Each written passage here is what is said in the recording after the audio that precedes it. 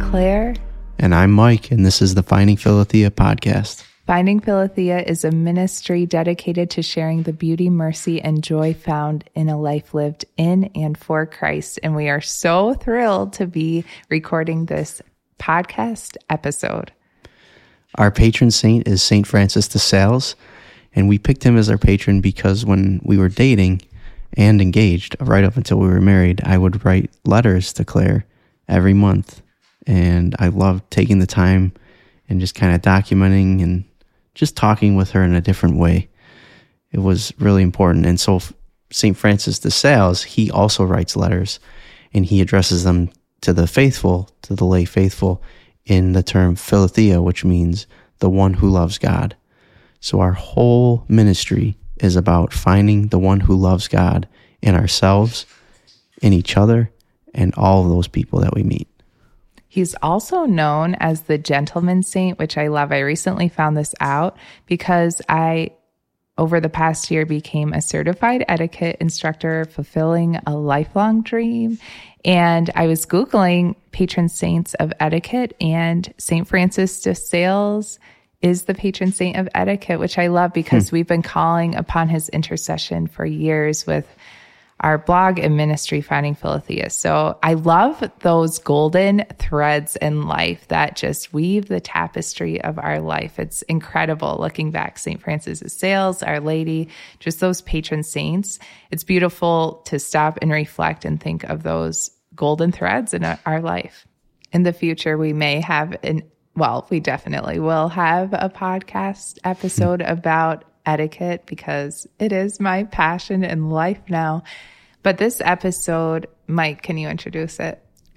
Yeah, so we're going to be giving you 3 marriage tips and guidelines that we've found to be extremely helpful to our marriage. We've been married over 7 years now. There's a lot of lessons we learned. These 3 are the ones that stick out to us. We'll also be sharing our love story, and let's start with that. We met in Buffalo, New York. I was finishing up nursing school. I was in my last year of nursing school. I had, during that time in Buffalo, started a young adult group under the patronage of Blessed Pier Giorgio Frassati, and we called it Frassati Western New York. Mike started coming to meetings, and I was just so drawn to him, his personality, how wise, how gentle, how kind he was. I found out about Frassati Western New York while I was studying for my industrial engineering degree. And when I met Claire, I knew I had to be very intentional. There was just something about her, and I wanted to start with friendship, a strong foundation in friendship. I really appreciated that, even though some days I was like, when will he ask me to be his girlfriend? At the right time. Exactly. It was the right time. For years, I had been praying. My friend Jess had said that Jesus loves being called upon the title Jesus Christ, King of all nations. And that struck my heart because I had never heard of that title before. And I composed a prayer of my heart and my yearnings and that call to the vocation of marriage that I was feeling. Jesus Christ, King of all nations, send me a prince who will make me a princess worthy for you, my king and my love.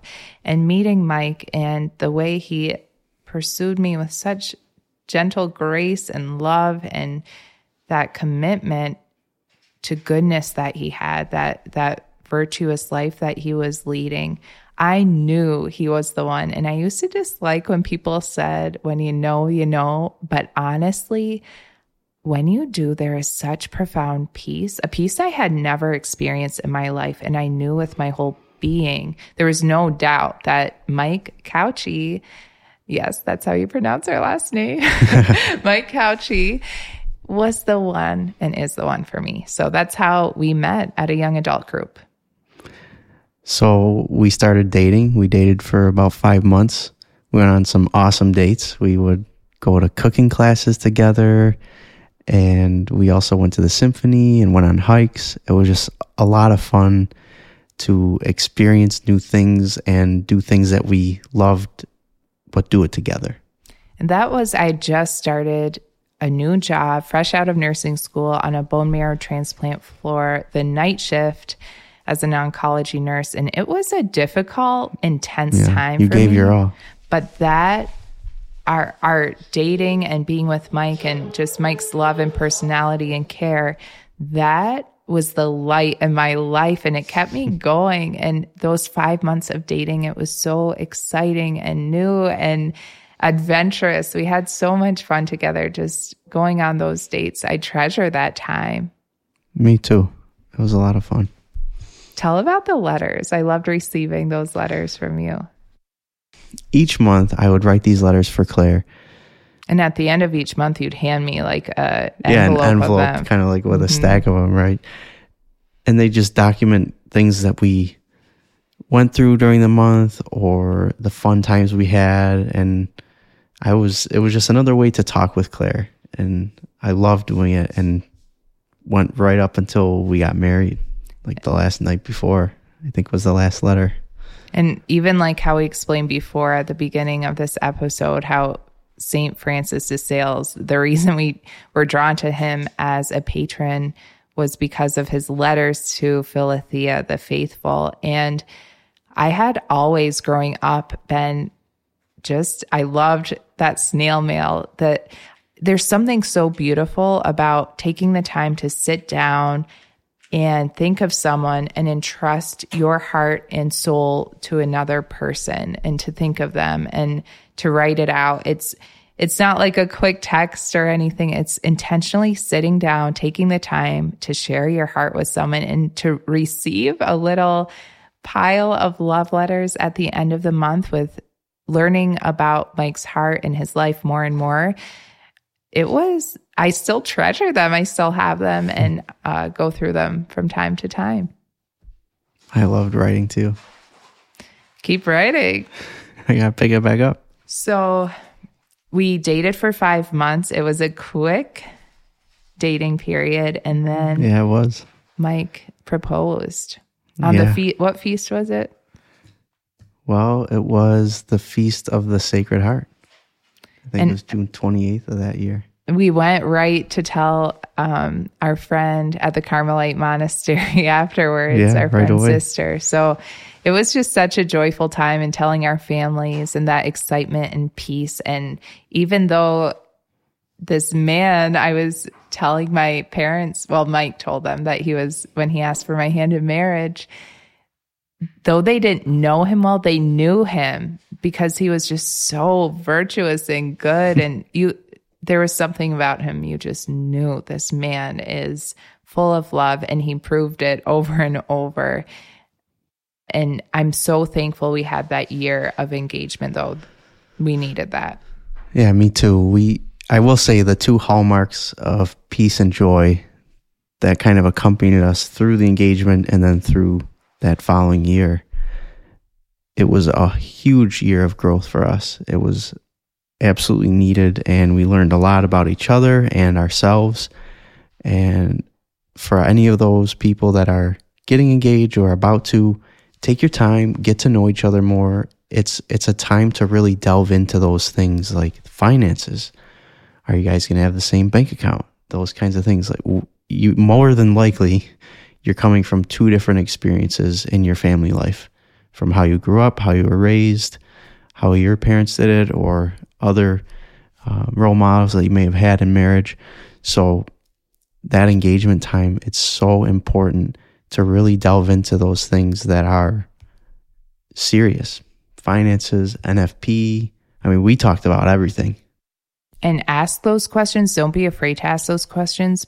But also on the flip side, don't be afraid to answer them too, and be completely vulnerable with the person you are going to marry. Don't hold anything back. If something especially keeps coming to heart and mind, definitely share that. Don't hold it back. It will come up in marriage, but it's better before. And out of justice, your future spouse needs to know. And you did say, take your time. I agree. However, don't take too much time. Yeah. Because I see like engagements for 8 or 9 years. I'm like, you guys, it's time. It's time. But we definitely needed that year of growth. And I'm thankful because of our dating was so short that we did take that year. We got married on June 20th, the happiest day of our lives. It was such a beautiful day. I was overjoyed and so at peace. And it was such a wonderful day. We wanted to have a Marian wedding and kind of weave a Marian theme throughout our wedding. So we had a lot of fleur-de-lis, a lot of blues and golds.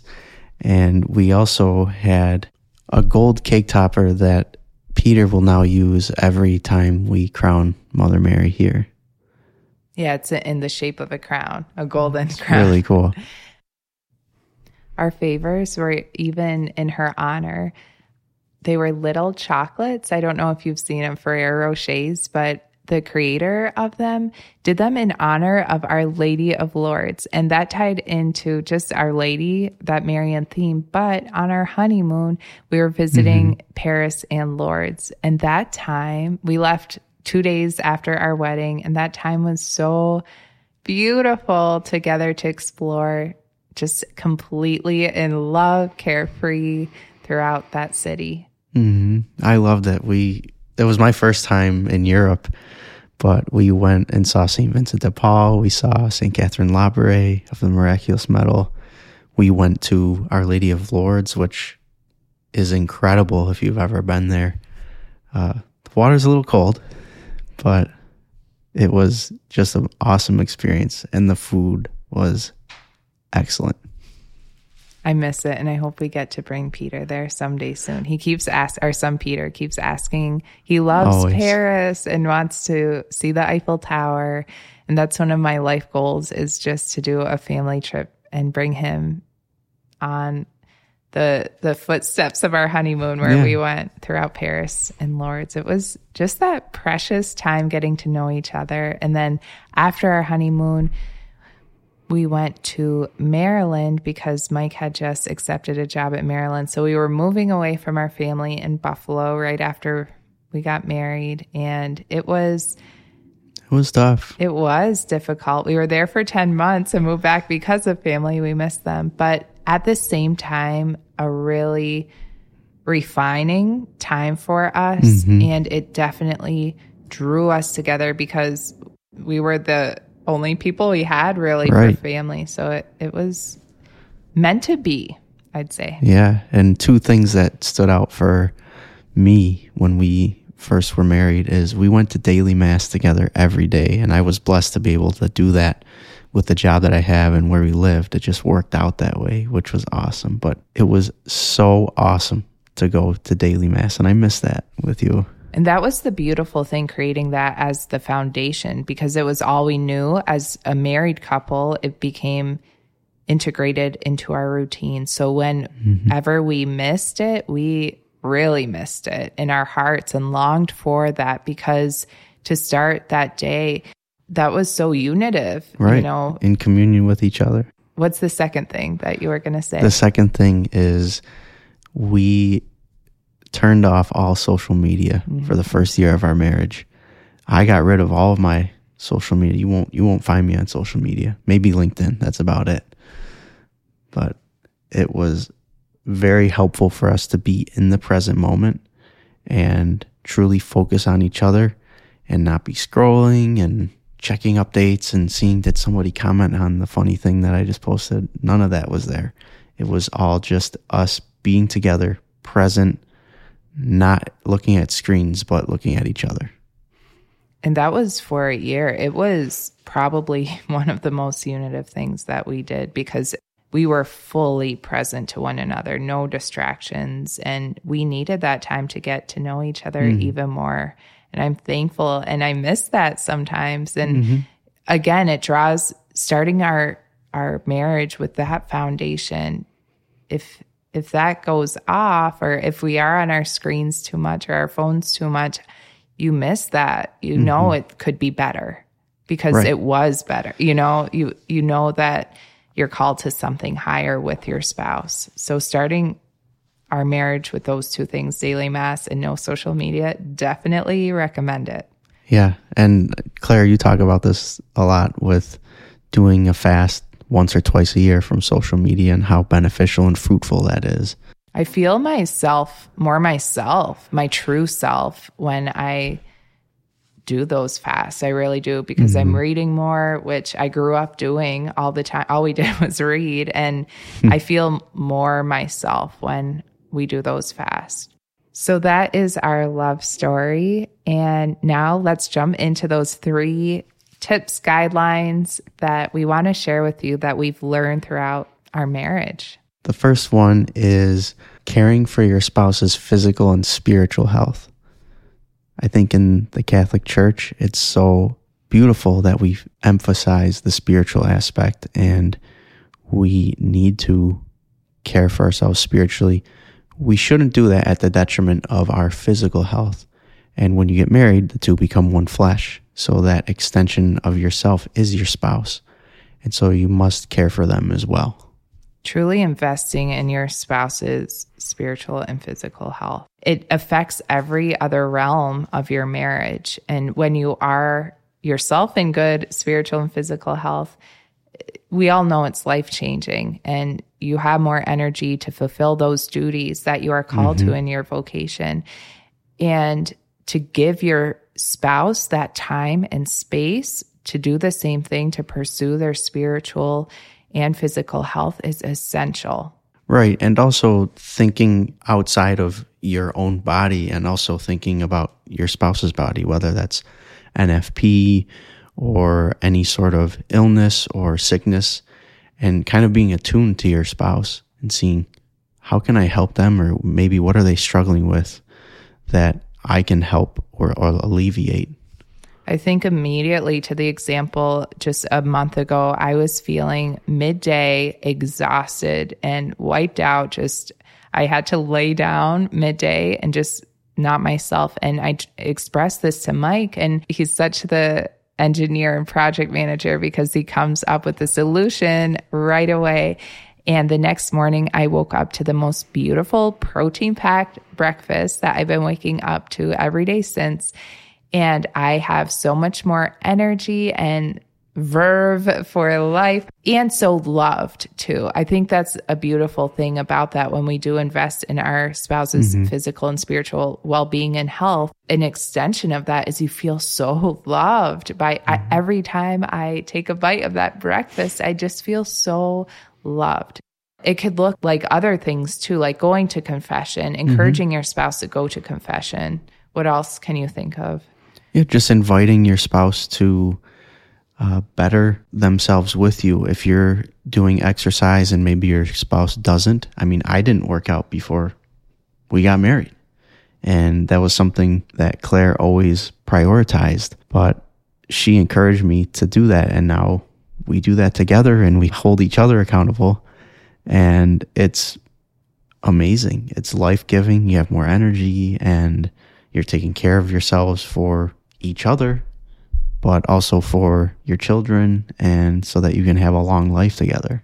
The word I keep thinking of is to be an encourager of your spouse, to be that motivator, and to be that safe space too. Because I know, like, I love teasing people that I love. I grew up, we tease each other nonstop, probably too much, but to really be a woman or a man of encouragement for your spouse. And if they are working out, instead of teasing them, just, which I've seen, just encouraging them to continue on, that you're doing great. Let's do this together. And that in our marriage, once we started implementing that, I think that we've grown tremendously. Sure. And it is that awareness of the other. And we always hear consistently in Catholicism, willing the good of the other as other is love. So when you're willing the other's good, that's what you're doing. You're investing in their physical, spiritual health. And asking one another, what do you need? What is it? Going to confession weekly? Is it a holy hour? Giving your spouse that space and time to invest in their health. Our next guideline is fully entering into the present moment, into the sufferings and joys with your spouse. It's very tempting to, after a long day, if you are in a season of suffering, to not want to talk about it, push it aside, say we'll talk about it later once the kids go down, and never even address it. And those sufferings can build up, and it can be isolating, and isolation is a red flag, never good in a marriage. To, as Mike said, become one and to really express and share in those joys and sufferings is fundamental. Absolutely. Yeah, like you said, it's very easy to kind of keep the peace and not address the sufferings or just kind of keep it at surface level. I recently lost a relative, and it was so wonderful to have Claire next to me, with me as I went through that.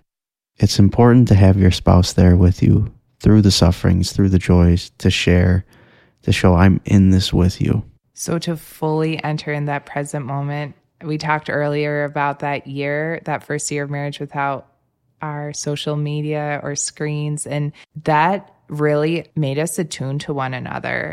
And when we lose that, it is those times where we are distracting ourselves with whatever it could be. It could be anything, but to really enter in fully to the present moment, set those phones aside, have that conversation, and ask your spouse and truly listen. Don't think about your to-do list or the next thing you'll say. Truly listen to your spouse and enter into their joys, their sufferings, celebrate those joys together. Those everyday moments, they're the heart of life. And getting to know your spouse, it's the face of Christ that you're getting to know. During our first year of marriage, we read Letters to a Young Bride by Alice von Hildebrand. And there's so much in that book. And it's not just for brides, it's for newlyweds. So many great insights. One of them is understanding the theme of the moment. So what's the theme when you come home from work? Did someone have a bad day? Has it been very busy? Are they stressed? Try to put yourself in their shoes, see where they're at, and it might not be a time to bring something up, or it might be time to really just pause and say, hey, we're going to go out tonight on a date because we need it. I think a big thing going from Alice von Hildebrand to her husband, Dietrich von Hildebrand, is responding versus reacting, and how important that is. Again, what you were just saying about not thinking about the next thing you're going to say or to-do list, and even as much as interrupting. She says this in her book too, about how she missed when Dietrich passed. She missed him and his voice, and she was sorry for all the time she interrupted him because she missed his voice so much. And that one really struck us, of being in the present moment, listening, almost savoring with your senses, your spouse, their voice, everything about them, listening and giving of yourself so that you can receive your spouse. It reminds me of when we were in Assisi as a family, and we were with Father Rick, who had married us, and I had our son Peter. He was 14 months, just crawling all over, trying to walk, saying ciao to all the beautiful Italian woman. And I remember expressing to him that whole trip. In the past, I had gone to Assisi and I was praying and had time to pray. I was single, I had all the time in the world. And then going back, it was such a stark contrast, holding Peter, sweating in the back of the church, not just my only prayer being, God, get me through this. And I expressed that to Father Rick, and I was like, what is wrong with me? I missed that prayer time. And he stopped that temptation in me to long for the past and to fully enter into my vocation as mother and bride.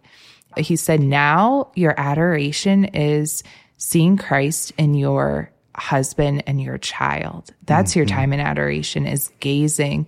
And I think of the Song of Solomon, that gaze of love for the bride and groom for one another. And that is, yes, going to adoration. Still do it. Keep going, keep going. We need to adore Christ, but don't fall into the temptation of longing for the past.